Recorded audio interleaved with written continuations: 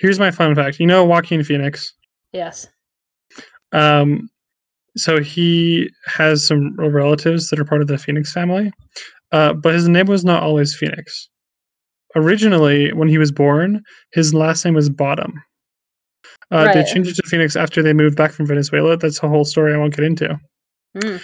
But what's interesting about this is that he has an older brother who was named River Phoenix.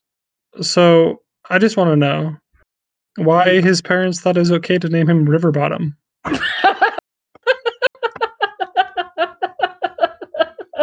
Oh no! Oh no!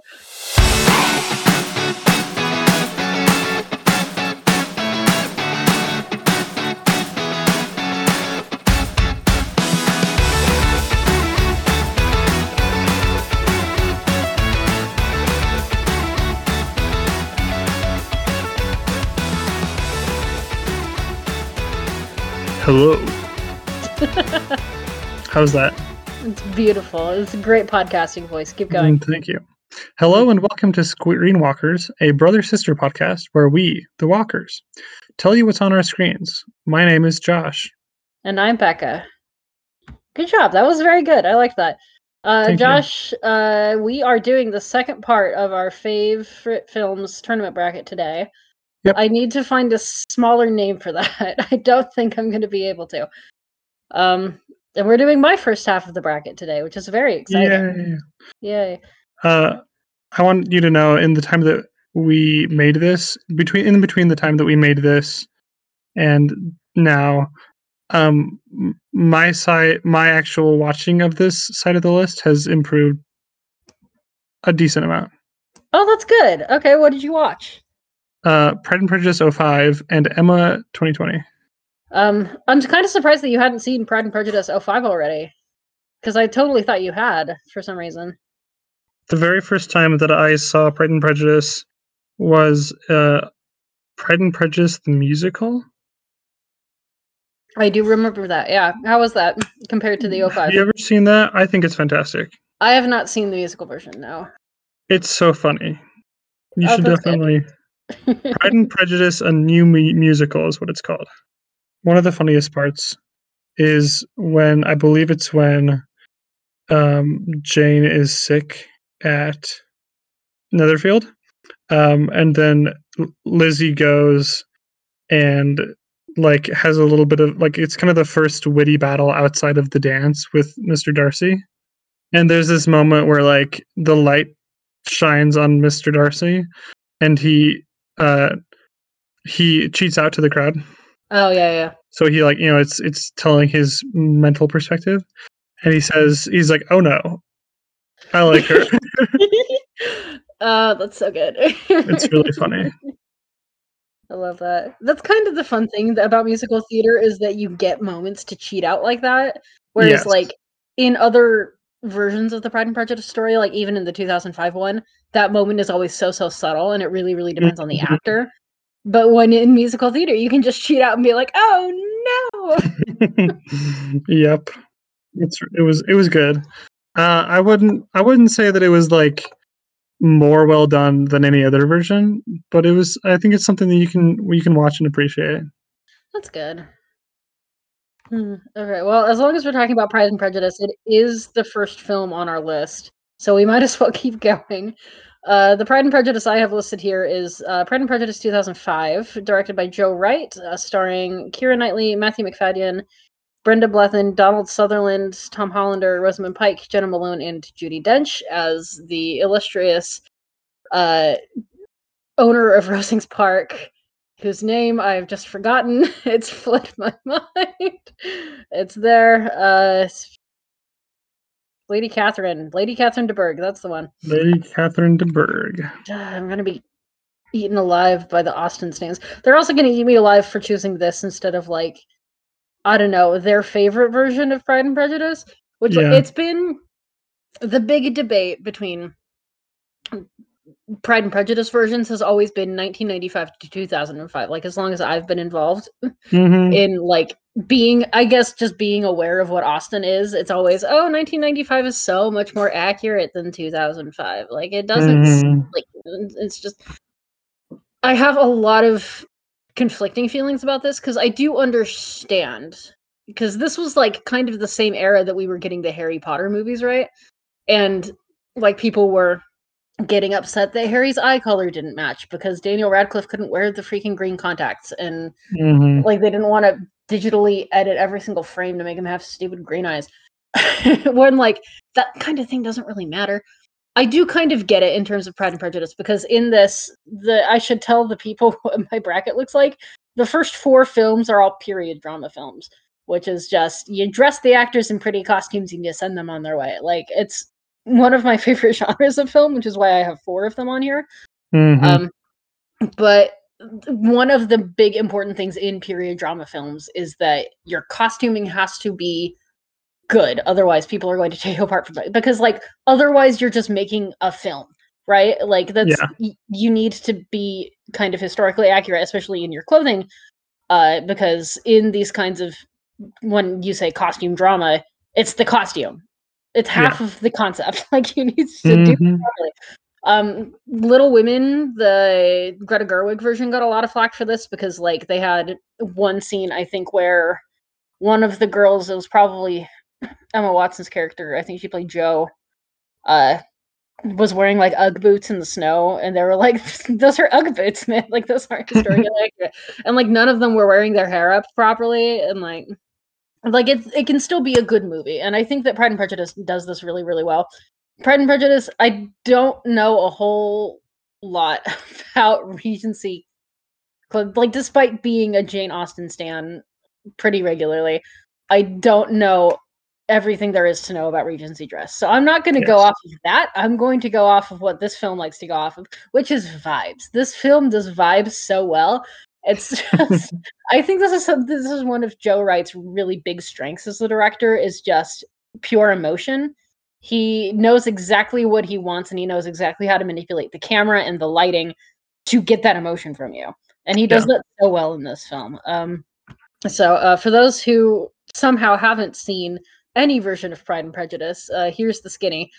Pride and Prejudice is a story about Elizabeth Bennet, who's comes from a family of 5 daughters, all girls, and all their mother wants is for them to get married and have good marriages. So yeah, it's about girls in pretty dresses dancing and verbally sparring with grumpy men and then getting married. It's great. I love it. So Elizabeth Bennet pretty quickly butts heads with Mr. Darcy, Mr. Fitzwilliam Darcy. I love that name. It's so landed gentry. The entire film is about their relationship, the way that Darcy initially comes off to Elizabeth Bennet as like this very cold and haughty individual, and the way that she comes off to him as kind of this, country bumpkin. Not Lizzie's older sister Jane falls in love with Darcy's friend, Mr. Bingley. And they go over to his house, and but their mother machines circumstances into which Jane gets sick and has to stay at Netherfield for an extended period of time. And during that time, Elizabeth goes to help her sister, and Darcy gets to kind of see that, she's kind of being put upon by her family. Like, she's really like this very intelligent, gifted young woman who's, willing to like spar with him and stuff. And he kind of starts falling for her, but she doesn't fall in love with him yet because she still sees him as this like kind of, pompous prick. And she's not really able to overlook her differences, because I think Matthew McFadden, the way it's played in this film specifically, is that Darcy is a little bit socially awkward and socially anxious. And he doesn't really know how to communicate his feelings very well to people that he doesn't know. That's pretty, I would say, like canon, I guess, to like, that's a line from the book. It's a line that's been played up, but Matthew McFadden, I think, plays it really, really well here. With the 1995 Pride and Prejudice, where Darcy's played by Colin Firth, you kind of have this, like, you kind of see it from Lizzie's perspective. It's framed from Lizzie's perspective a little bit more. Yeah, where he's just like, mighty. Yeah, he's just stone-faced the entire time. Yeah. Very rude and very, like, elitist is how it comes off. I think that's a symptom of the original book being entirely from Lizzie's perspective. And I'm just reading like the top of the Wikipedia page for this here. But the screenwriter, Deborah Mogach, I guess I'm so sorry. I probably mispronounced that. It says that she initially attempted to make her script as faithful to the novel as possible, but it was Joe Wright that encouraged kind of branching out in perspectives. So you get to see a little bit from Darcy's perspective in this film, and it adds so much color and warmth and depth to his performance. And and like just to the whole film in general. And like I don't know, the music is gorgeous, and you get to watch these two people like learn to overcome their initial impressions of each other and like actually really fall in love, and it's really cute. I don't know, I really like it. What did you think of this film? I thought it was really cute.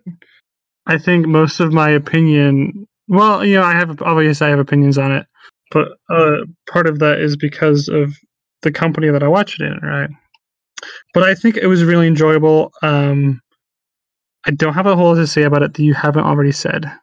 The best compliment that I can give this movie is that it's Pride and Prejudice.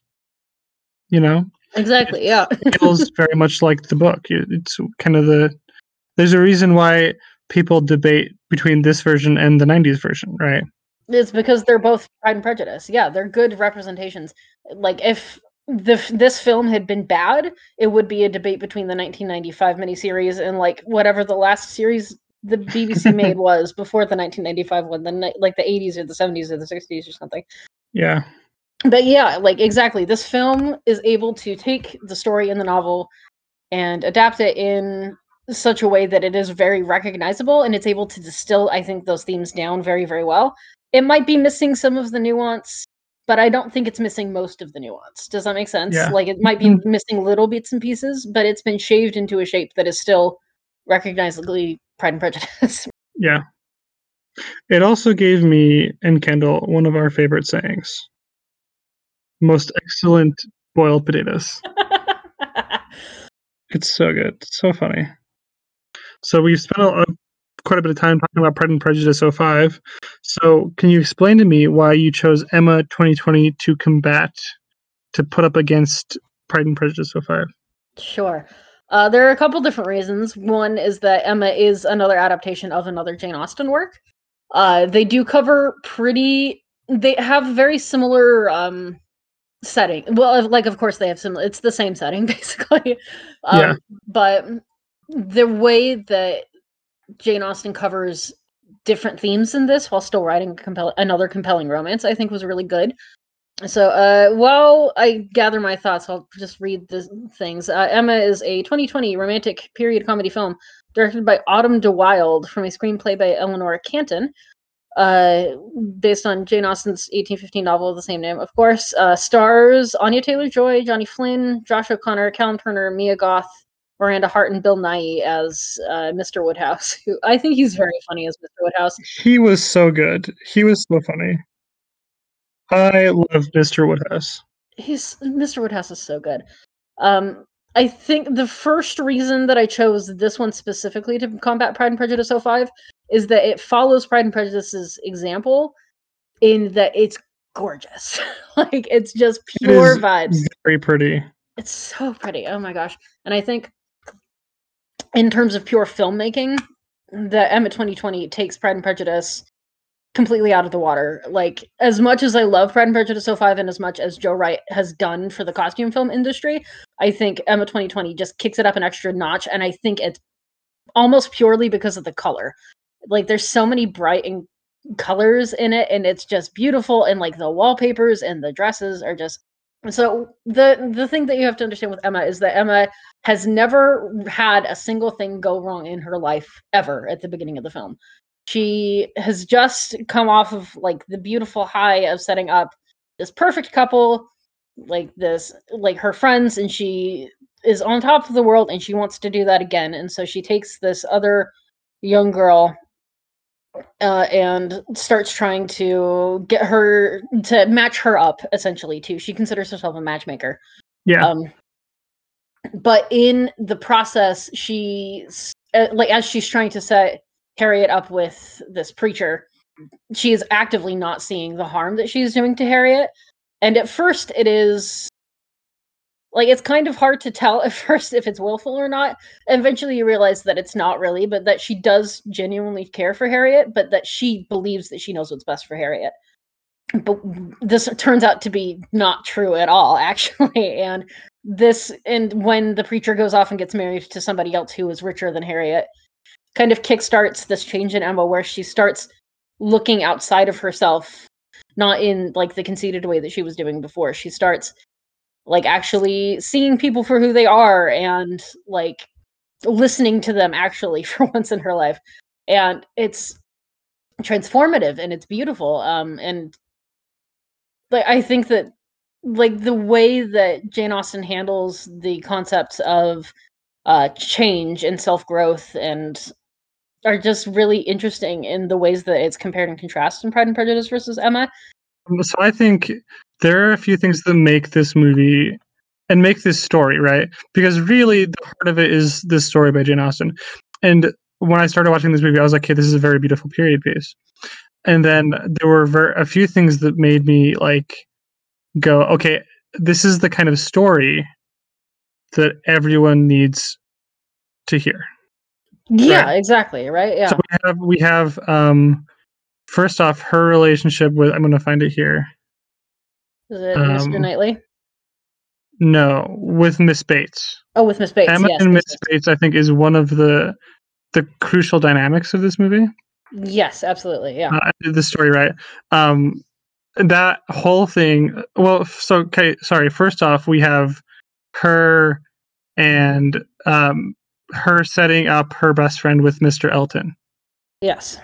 And that twisting the narrative, right? Because we're on Emma's side, right? We like Emma. Mm-hmm. We're supposed to like Emma. Yeah, she's likable, right? She's likable, right? She's witty and fun. She's this Georgian era woman that is very strong, and we're like, oh yeah, she's great, right? So we like her, and so then the twist happens when Mr. Elton isn't who we think he is, right? Yeah, and where he goes off and marries Jane for her money. Yeah. Then the second thing that happens is her with Miss Bates, where she insults Miss Bates, and everyone is so awkward about it. I love it. It's so good. Like she just insults Miss Bates, and everybody's like, "Why did you do that?" Yeah, Miss Bates is great. Why was that your right? And that's she doesn't like Miss Bates because because of who Miss Bates is right. But Miss Bates is so loving and nice that she doesn't like blame Emma for the wrong.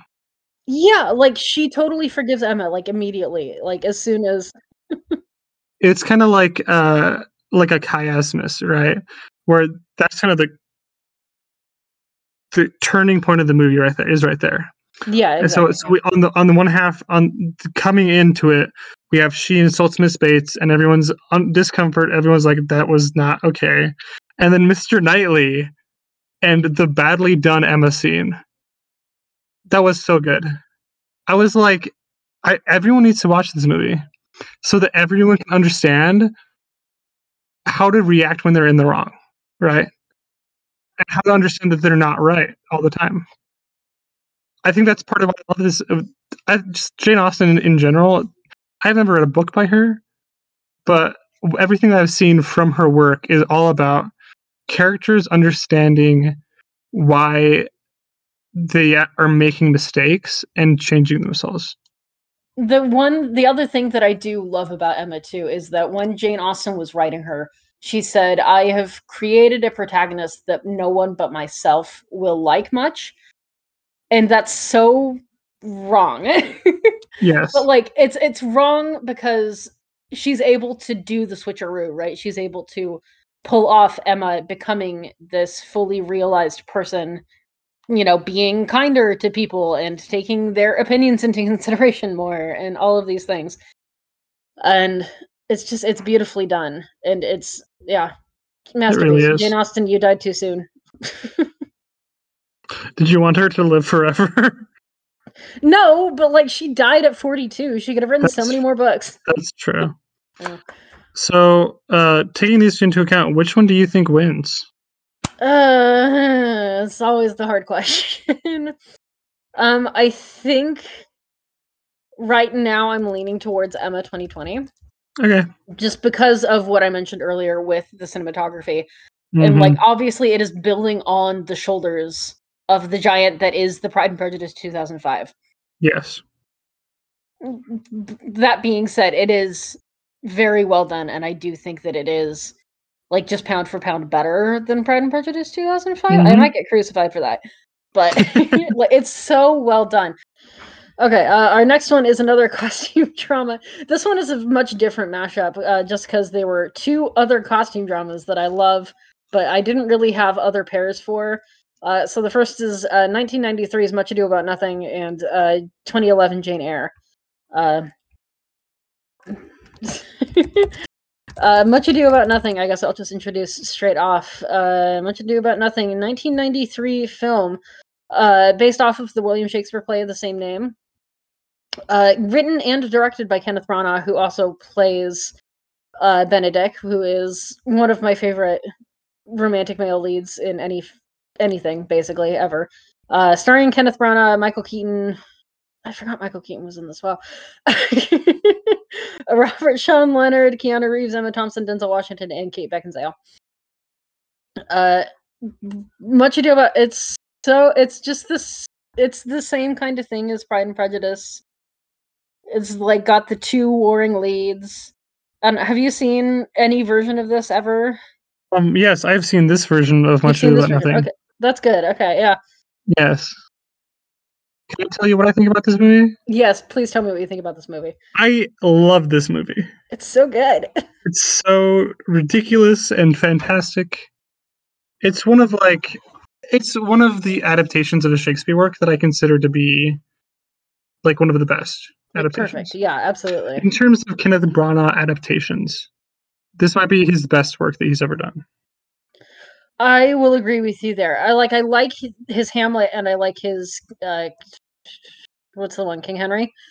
But this one is the best one out of all of them. It's so good, so funny and witty, and like the way that they just pour right, because when you read Shakespeare in like your English class, you're like, this is so dry and so boring, and you watch this version and they are come alive. And like this has some like of the most romantic scenes. I am not a very romantic person in my actual real life. When it comes to this film, I melt. Like the way the oh my gosh, the scene where Beatrice and Benedict have like their first confession scene where they both think that the other is in love with them, and then they realize in that instant that they actually do love the other, and that just kind of collides in a beautiful way. And Benedict's like splashing around in a fountain. It's so good. Yes, it's so good. And in the for which of all my bad parts didst thou first love me? That's so cute. And Mm-hmm. but then like also the way that he supports her when she's getting angry at Robert Sean Leonard's character, Claudio, Yes. Mm-hmm. for disgracing her cousin here, like very rightly, like being so pissed about. Yeah, he's like, no, you messed up, dude. Yeah, and like not only his like she is able to like they establish the relationship in such a way that her expressing her anger to him does not put him off. Yes. And like she's able to say things like, "If I were a man, I would eat his heart in the marketplace." And he Yes. doesn't go, "Okay, she's too crazy for me. Let's call this off. I'm done with this. Let's everybody just get out of here." The way that Claudio is wanting to do, he's going to be like, "No, you know what? I listened to her. I love her very much. I'm going to take this and I'm going to use this productively, and I'm going to get my friend to listen to what he did wrong." Like it's Exactly. just He takes her at her word, right? yeah, and it's perfect and it's beautiful. And also like I forgot how much I love Michael Keaton as Dogberry in this. He's so funny. He delivers it so good. Like if a bad Dogberry can very, very easily ruin a Much Ado About Nothing very quickly. Michael Keaton Mm-hmm. is such a good Dogberry. I really don't know what else to say about this film. Go watch this film. Um, So I have seen Much Ado About Nothing. I yes, have never seen Jane Eyre 2011. yes. More importantly, I've only ever seen like disassociated clips from Jane Eyre. when you or mom was watching it, Mhm. and it was not this version, it was an older version, and it was, Yes. like, when I was 10. Yeah, so that PBS is I think it's technically BBC production. I watched it under the PBS Masterpiece because that's what Nice. does DVDs out here, right? That one, is my end all be all for adaptations of Jane Eyre because, like, I know a lot of people have a lot of mixed feelings about Jane Eyre, and I share those mixed feelings for the most part. Mhm. Uh, but like I still love it. The Jane Eyre that Josh I think is talking about is the 2006 miniseries, starring Ruth Wilson and Toby Stephens as Rochester, um, which Nice. is very good, and I really like that one. But this is films, so we have to stick to the film. So let me read off about that. Jane Eyre 2011, directed by Cary Fukunaga, starring Mia Wachowski and Michael Fassbender. So kind of the beauty of Jane Eyre has always been for me her like just Jane Eyre as a character has always been her stalwart devotion to faith. I think that's very, very interesting because like you don't really have that in like you kind of get that a little bit in like Pride and Prejudice and Emma. There are religious characters in there, but none of those characters are the focus of the film. And I think that Charlotte Bronte really captures it in a very interesting way in that faith is what saves her as she's being, used and abused in this horrendous school that she's growing up in. But it's like that's not what she's attaching her faith to. She's attaching her faith to her relationship with her friend Helen, who dies pretty early in the film. It's really is Jane's friendship with Helen that is established in the first half of the book, not the first half, like the first part of the book. Um, Mhm. because Jane, you have to understand Jane is an orphan. She's never had a friend really before. She's been used and abused by her family, sent off to this horrible boarding school where they treat her terribly. Uh, but she manages to find this friend, Helen, and Helen really instills in her this sense of hope and faith that God is going to make everything okay in the end. And that is what Jane really clings to for the rest of it. And it's just beautiful to watch her cling to those morals even when everything she wants to pull her away from those. Like this is after she finds out that Rochester is still married, and is keeping his poor insane wife in the attic. Mhm. We can talk about that poor insane wife in the attic a little bit later because there has been much made about her. But Jane decides that she cannot be with him as long as his wife is still alive because obviously like that would be wrong, that would be living in sin. And she goes off and it's this is also very interesting because they take that meeting of equals and rivals that Jane Austen does really well Mhm. in both Pride and Prejudice and Emma and all of the rest of her books. And I think Charlotte Bronte does a really, really good version of it in Jane Eyre, where it is made extremely clear in multiple occasions that Jane and Rochester are two of a kind souls, basically. Like they are it's very similar to what her sister does in Wuthering Heights, where, you see Kathy and Heathcliff are, they're two of a kind, they're perfectly matched. There's a line in Jane Eyre where or in Wuthering Heights, the line is whatever souls are made of, his and mine are the same. And then in Jane Eyre, it's um I feel as though there is a string like tied to me that if it were to snap, like I would collapse. Something akin to that. Like it's like a puppet string holding him up and Mhm. like it's connecting them and it's really cute. I say cute. It's very dramatic. Yes. Mhm. And I was because it's so funny to me that I love Jane Eyre so much. I hated Wuthering Heights the first time I read it. And I think it's because Emily Bronte takes it in such a weird, not a weird direction. I do understand where she's trying to come from in Wuthering Heights. Mhm. Like she takes it in like in everything that Kathy and Heathcliff do in Wuthering Heights has an effect on other people and it hurts them. And Yeah. I think that's a really, really good social commentary on the way that these kinds of people are when they're in relationships. Like these, abusive people being abusive together just makes it 10 times worse for everybody. Whereas in Jane Eyre, you don't really get that as much Mhm. because she's more focused on the romance. And I think that as a romance, Jane Eyre works better for me. But I think if I went back and read Wuthering Heights, not as a romance this time, but as like a critique of abuse, it might be a little Yeah. bit better. Because it was sold to me as a romance at first, and that's why I hated Wuthering Heights. Anyway, Mm, gothic thing, and I think that Cary Fukunaga does this really, really beautifully.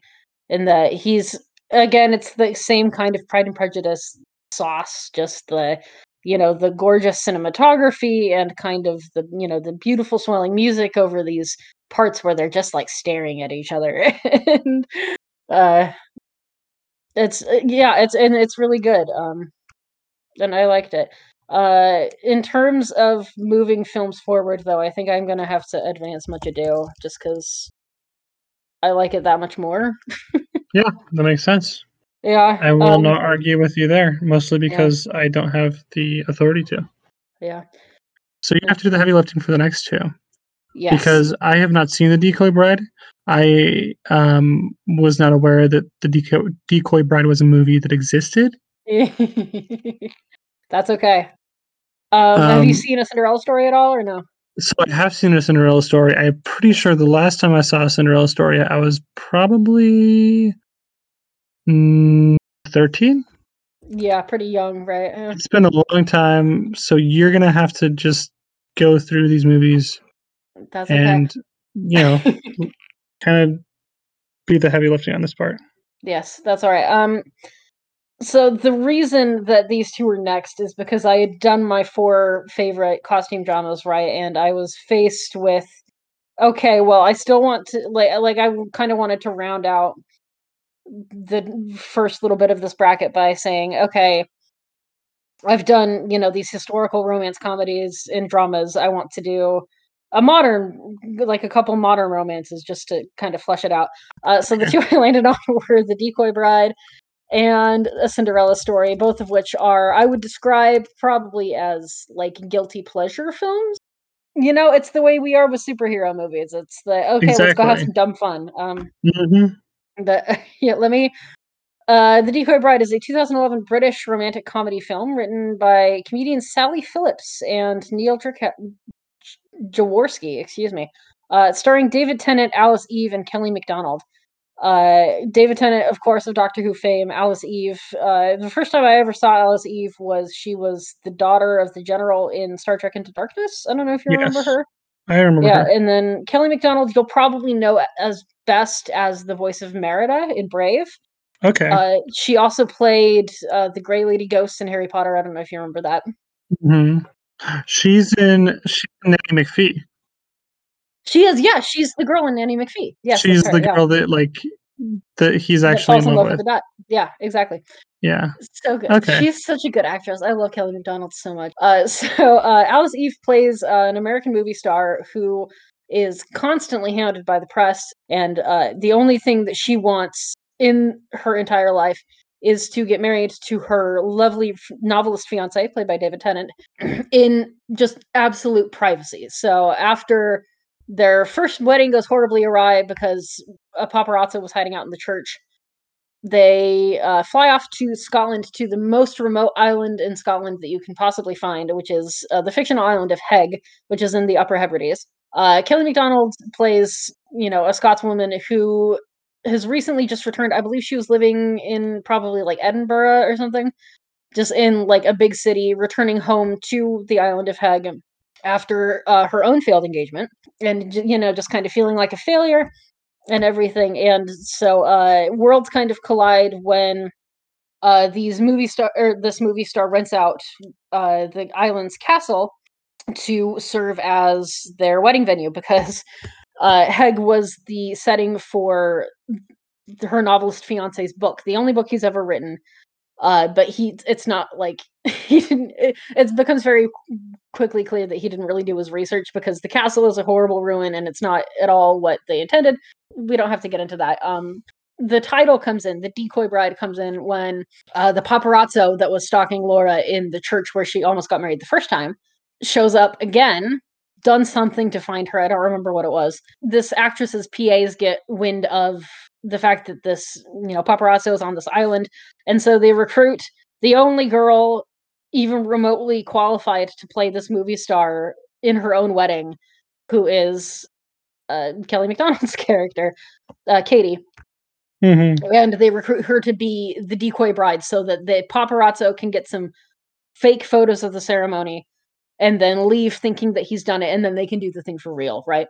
But then it's discovered that the movie star has discovered that the paparazzo is on the island also, and she has gone into hiding because she doesn't want to be hounded by him anymore.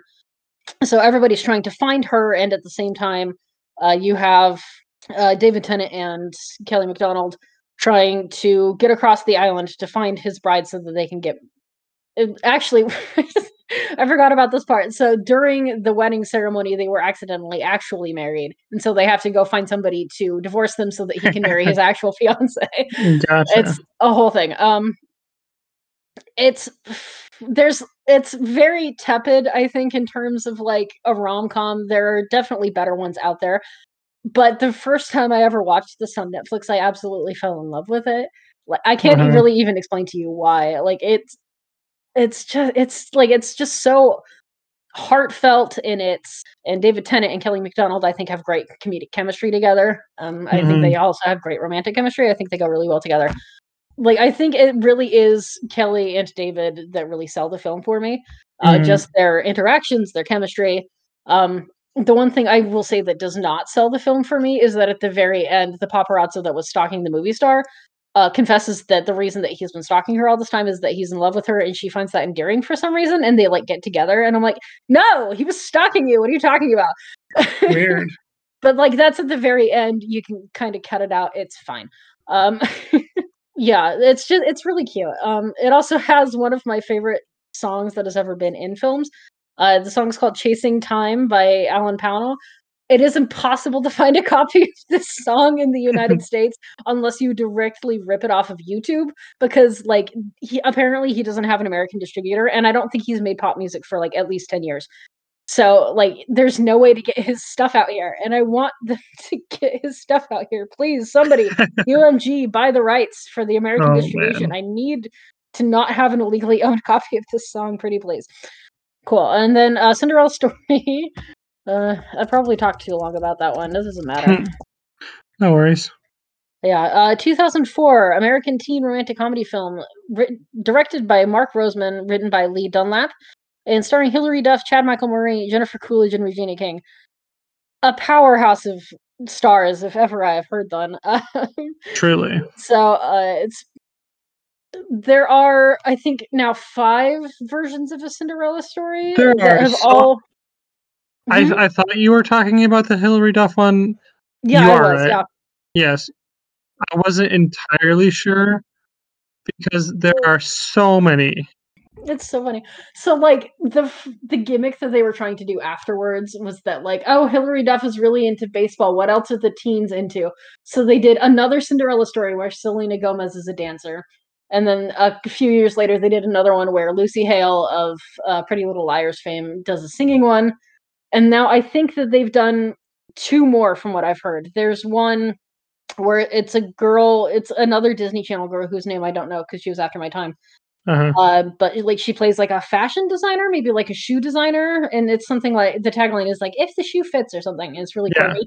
And then there's another one where I do know these actors actually. One of them is from Austin. The last one, the most recent one, it's a Christmas one, and it's one of the girls. I think it's the girl from Austin and Ally plays like a Christmas elf.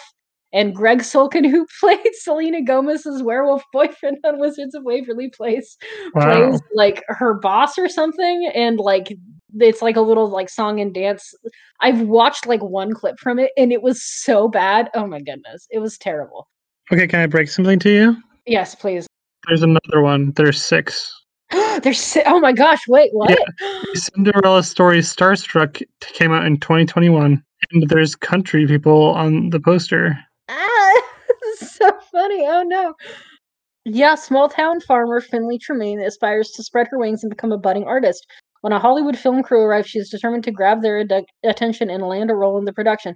So, see, it's the same thing, right? It's like, oh, it's country and maybe acting also. Like, yeah, like they're like, let's make the same exact story with the same exact characters minus some changes, and the big selling point is that they're into something. Yeah. And that's what, like, it's like that's the selling point of the movie. Yeah, exactly. No, so A Cinderella Story, the 2004 one, is the best one, Yes. personally. um, at least in my opinion. And I think that that's true just objectively. Like, it's the least offensive in terms of cinematography and just writing in general, and like also feminism, I think. So, yeah, A Cinderella Story tells obviously a Cinderella story. This Hilary Duff plays Sam Montgomery, who is being raised in the San Fernando Valley by her father. He deciding that she needs a mom, marries her stepmother, played by the inimitable Jennifer Coolidge, icon. We're going to talk about her a little bit later too. I think in the next half of the bracket. So when we do my next one, like 4 weeks from now, she's beautiful, and there's a reason she's a pop culture icon. Love Jennifer Coolidge, we stand. But she plays the stepmother who, after Sam's father dies in the San Fernando earthquake in 1994 Northridge earthquake. That's the one. And it's tale as old as time, right? Sam is made to work horrible hours at the diner and at home, and is not able to pursue her own hopes and dreams because she's exhausted from running around after her terrible stepfamily who treat her really awfully. The only recourse she has is getting into Princeton, which was her father's dream for her. And on this forum for future Princeton hopefuls, she meets this boy who only goes by Nomad, who claims to go to her same school. She doesn't know who it is. It turns out, whoopsie daisies, it's the most popular boy in her school, the football player, Austin. I love the way that you said the football player, The football player. because that's the stereotype that is also like makes it sound like he's the only football player in the school. He's the only one. That's why he's so good. He's revered because he's the only one. Exactly. Yeah, and so they go to their school's Halloween costume ball and they meet, but she's masked up, so she learns who he is, but he doesn't learn who she is. And instead of dropping her shoe, she drops her cell phone, and he has to use the cell phone to find her. This film is it's so full of charm. Like the little diner that that her father owned, that she now has to work for, is just full of just like these fun, charming characters. Regina King obviously is the standout as Rhonda, who is the manager. Wonderful. Oh my gosh. Best performance. Probably one of the best performances in the movie. I think it probably the best performance. She's just so kind and empathetic, but also like ready to go to bat for Sam at any given moment. Like, there's one point where she actively threatens to like beat Jennifer Coolidge's character up. Like she's like, a girl fighting in the schoolyard. It's so good. Um, and I think, I don't know. You've seen this one, so do you have any thoughts? Not really. I mean, it's just been so long that it kind of it's very iconic. I think more iconic than any other Cinderella story movie that I've seen. Oh, definitely. Like you'll be like waltzing along on the internet, and you'll see clips from this movie that just kind of define the feeling that none of the other movies, from what I've been able to tell. I have watched the Selena Gomez one. That was about the same time, like 10, 13 years ago. Yeah. I will say that if I were to rate the Cinderella story movies that I have seen, I would rate it number 1 and then number 3, because I actually really like Lucy Hale's one for absolutely no reason. But nice. Okay. Well, yeah, I don't really have a whole lot to say, but yeah, that's okay. Both of these are like aesthetically bad films, but I'm having a real hard time choosing which one should go forward, because I know whatever it is just going to get obliterated, because the next one is like the critically acclaimed movies that Becca loves one, so it doesn't really matter which one goes ahead. I don't know, I'm going to go ahead and do Decoy Bride. Okay. To move on, just because I don't think like hardly anybody has seen it, and I want Netflix to put it back on Netflix again. So that's fair. Maybe if you make enough noise, they'll bring it back. I guess it doesn't matter. Do I own a copy of it now? I think I do. You can watch it on the Roku channel. I can watch it on the Roku channel. Oh, poor Roku. Oh boy. Yeah. Yeah. So anyway, our next mashup, like I said, is the Becca's favorite critically acclaimed films. Yeah, our next mashup is Mad Max Fury Road and Everything Everywhere All at Once. The first time I ever watched Mad Max Fury Road was for my film class, and we watched it specifically to talk about the feminist lens of film critique. Interesting. And it was so good. Oh my gosh. I do love this film. Mad Max Fury Road 2015 Australian post-apocalyptic action film, co-written, co-produced, and directed by George Miller. Yeah, this movie kind of has a powerhouse of people behind it. Starring Tom Hardy, Charlize Theron, Nicholas Hoult, Zoe Kravitz, Courtney Eden, lots of good famous people in here. It is so impossible to explain the plot of this movie and like the world of this movie succinctly, and I know that because I had no idea what this movie was about going into it. So I'm gonna try. I can't guarantee. So basically, the world has gone into societal collapse, and everybody in the Mad Max world lives in a desert now. And the necessity of living in this desert is that you have to build these great big cars to be able to cross it with, within reasonable amounts of time, so that you don't die of thirst because water is so rare.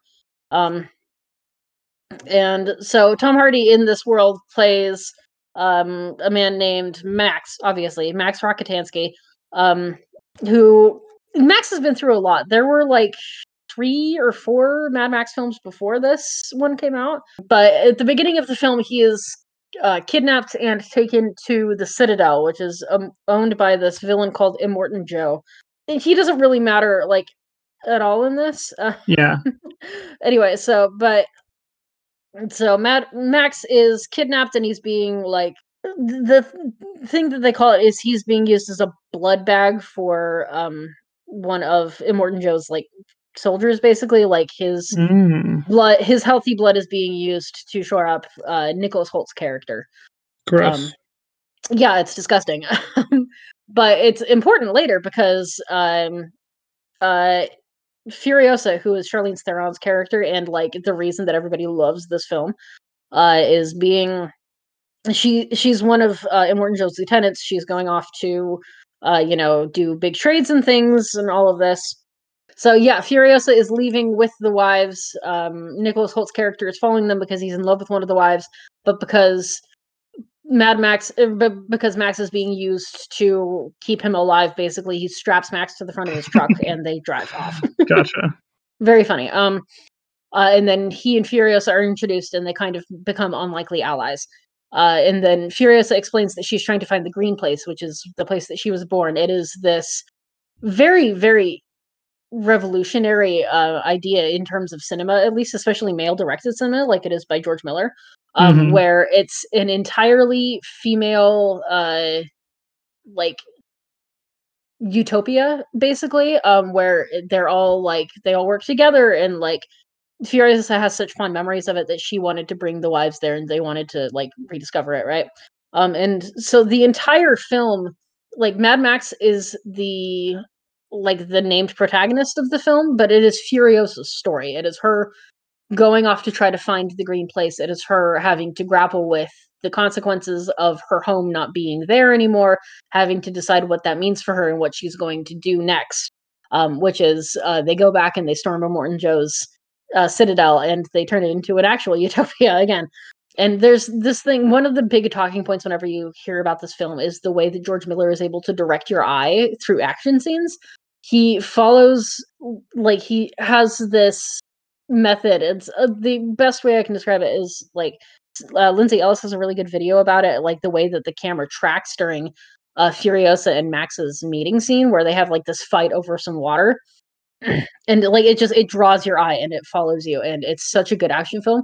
I get so exhausted watching like Mission Impossible films and like I don't like things like that. I get so exhausted watching action films. Good action films will not do that to you, and I think Mad Max Fury Road falls into that category. It's nice. Yeah, there's a lot, and it's just it's a good film, and it's a beautiful action film, and it's a great little piece of feminist film theory, and I like it. That's all I have to say about that. Awesome. Have you seen this at all, or no? Have you seen I have anything not about this film? Or? seen mostly what you've sent me and what you've told me about it. So Nice. Okay. yeah, between Fury Road and Everything Everywhere All at Once, I'm pretty much restricted to your opinions on everything. So Okay. Yeah, and then Everything Everywhere All at Once.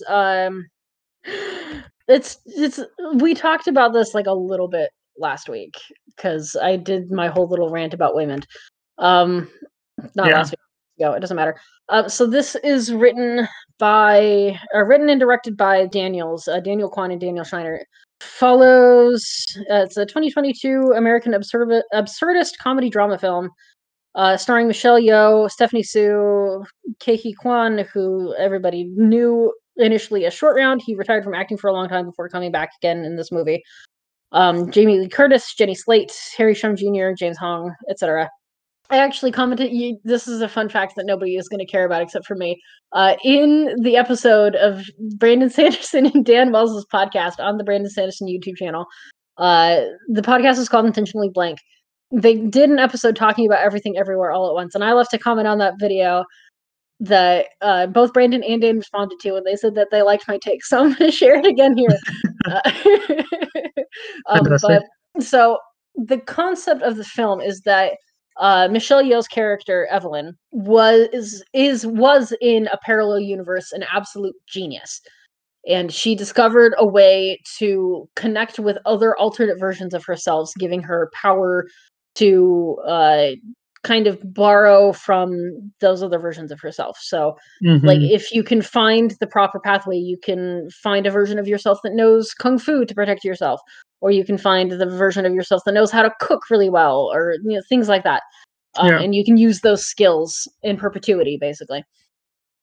But the Evelyn in the original universe that discovered this did so at the expense of experimenting on her daughter, who in like the vanilla version of Evelyn that we have, like her daughter is kind of displaying similar tendencies. Michelle Yeoh's character, or I should say, Evelyn is very clearly dissatisfied with her life. She and her husband own a laundromat that's about to go under. They're trying to figure out their taxes, which is actually, I didn't know this before going into the film, but it is all set within the main events of the film are all set within the IRS building, which is one of my favorite gimmicks in film. I love when a film is like set in one place. Uh-huh. Like, obviously, because this is an absurdist film, it does branch off into other things, but a majority of the action takes place in the office building, which I think is so fun. We can talk about that when we get to Rear Window. Yeah, and so because Evelyn is kind of dissatisfied with her life in this way, it's kind of alienated her daughter Joy and her husband Waymond, who is Mm-hmm. drawing up divorce papers because he thinks that Evelyn isn't happy and hopes that divorcing her will give her a better chance to be happy in this life. But then, as they're in the RRS sitting across from Jamie Lee Curtis, Waymond starts like changing all of a sudden.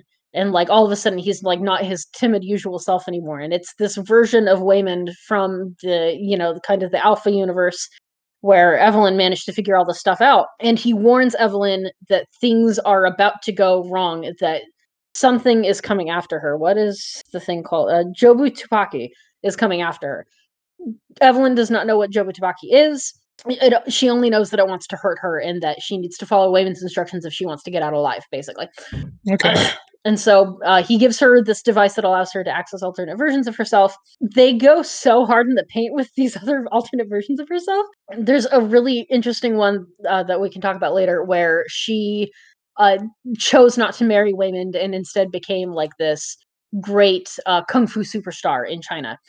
Instead of emigrating to the United States and starting their laundromat. There's Mm-hmm. one kind of further off where everybody has hot dogs for fingers and she's in love with the IRS lady. And that one, I love that one. There's one where Ratatouille is she keeps butchering the name of the film Ratatouille and calling it Uh-huh. Raccacoonie instead. But there's a film where that's real, and like people can only cook with raccoons sitting on their heads and like directing them, or like there's like one specific guy that can't cook without this raccoon sitting on his chef's hat. But it turns out that through all of this absurdity that you're watching, it's so funny. And the film really challenges you in the first two halves to really kind of care about this absurdity. there's so much insanity around it. But then it is revealed that Jobu Tsupaki, the big evil that they are fighting, is the original version of Evelyn's daughter from that Alpha universe, the one that was experimented on and tortured so that Evelyn could complete her work. And it is very clear that her real name is Joy. It is very clear that Joy has felt a great deal of pain and remorse, and that has driven her to madness. And so what she has done is, like, if nothing matters, then she's going to make it, then, like, just whatever, right? So what she did was, in embracing her nihilism, she put everything, and literally everything, on a bagel. So it's literally an everything bagel, and it became a black hole where you can be sucked in and just absorbed by your nihilism and your caring that, you know, nothing matters, basically. Everything in the world is on this bagel, and none of it mattered, so we're not going to care about it. And that way we're going to protect ourselves emotionally. And Evelyn is very tempted by this. Like, it's very clear that her coping with the pain of everything she believes she could have been. But now that she has gained access to the versions of the things that she could be and that she is in other universes, she discovers that no matter how silly something is, or no matter how asinine you may find it, there is always going to be somebody to care about it. Like the guy with Raccoon, he really, really loves the raccoon, and he wants to, like, save it from the pound when he's found out. And Evelyn helps him do that. And, like, she discovers, like, true love with the IRS lady in the hot dog universe. And there's one really touching scene. The best scene, I think the one that really drives it home, is in that universe where she never married Waymond and became a kung fu star. She has a premiere, and Waymond actually turns up at this premiere. He also stayed in China, and he's like some kind of like successful businessman or something. They share a cigarette in an alley, and like that, he kind of talks about how miserable they both are because they never got married. And he says the most beautiful romantic line I've ever heard in a movie, and it was, "I really would have liked just doing laundry and taxes with you." Which is exactly what he's been doing in the original version of the universe, and he was so happy with her. And Waymond is a perfect example. Again, I have to recommend the Pop Culture Detective video, Everyone Needs Waymond Wang. Waymond is the solution to this because he cares about everything, and he does it with genuine joy and care. And this is what Evelyn learns. She learns how to adapt Waymond's kind of philosophy of care and love, and that's how she is able to defeat the evil version of her daughter and bring her back to sanity. And it's all of it is gorgeously done, and it's so beautiful. It was the best film I saw in 2022. It's the best film I think I've seen ever. It's so good. Anyway, nice. Yeah, fantastic. It's beautiful. So I assume Everything Ever All at Once will be moving up. Yes, and I encourage everybody to watch it because it's very fantastic. It's very good. Yes. Hi everybody. Editing back here. Josh and I got over 3 hours of footage recording this episode, so we have kind of made the executive decision to shorten the length of episodes. On the initial one, we did 16 films, whittled them down to 8. So from starting with this episode and continuing, we are only going to be reviewing 8 episodes, whittling down to 4. This is going to extend kind of the length run of this mini-series that we're doing to kind of kickstart the Screenwalkers channel. We hope you enjoy it. We hope you enjoy the conversations that we've been having. We really like them. We're having a lot of fun so far. But we are going to be shortening those episodes up just so that we're not giving you like 2.5 hour episodes. We do apologize for how long these are going to be. But yeah, I hope you continue listening. Let me go ahead and do our outro really quick here. Thank you so much for listening. You can see our screen notes at screenwalkerspod.com, and you can find any information about what's going on with the podcast there as well. And we look forward to hearing from you. Thank you so much.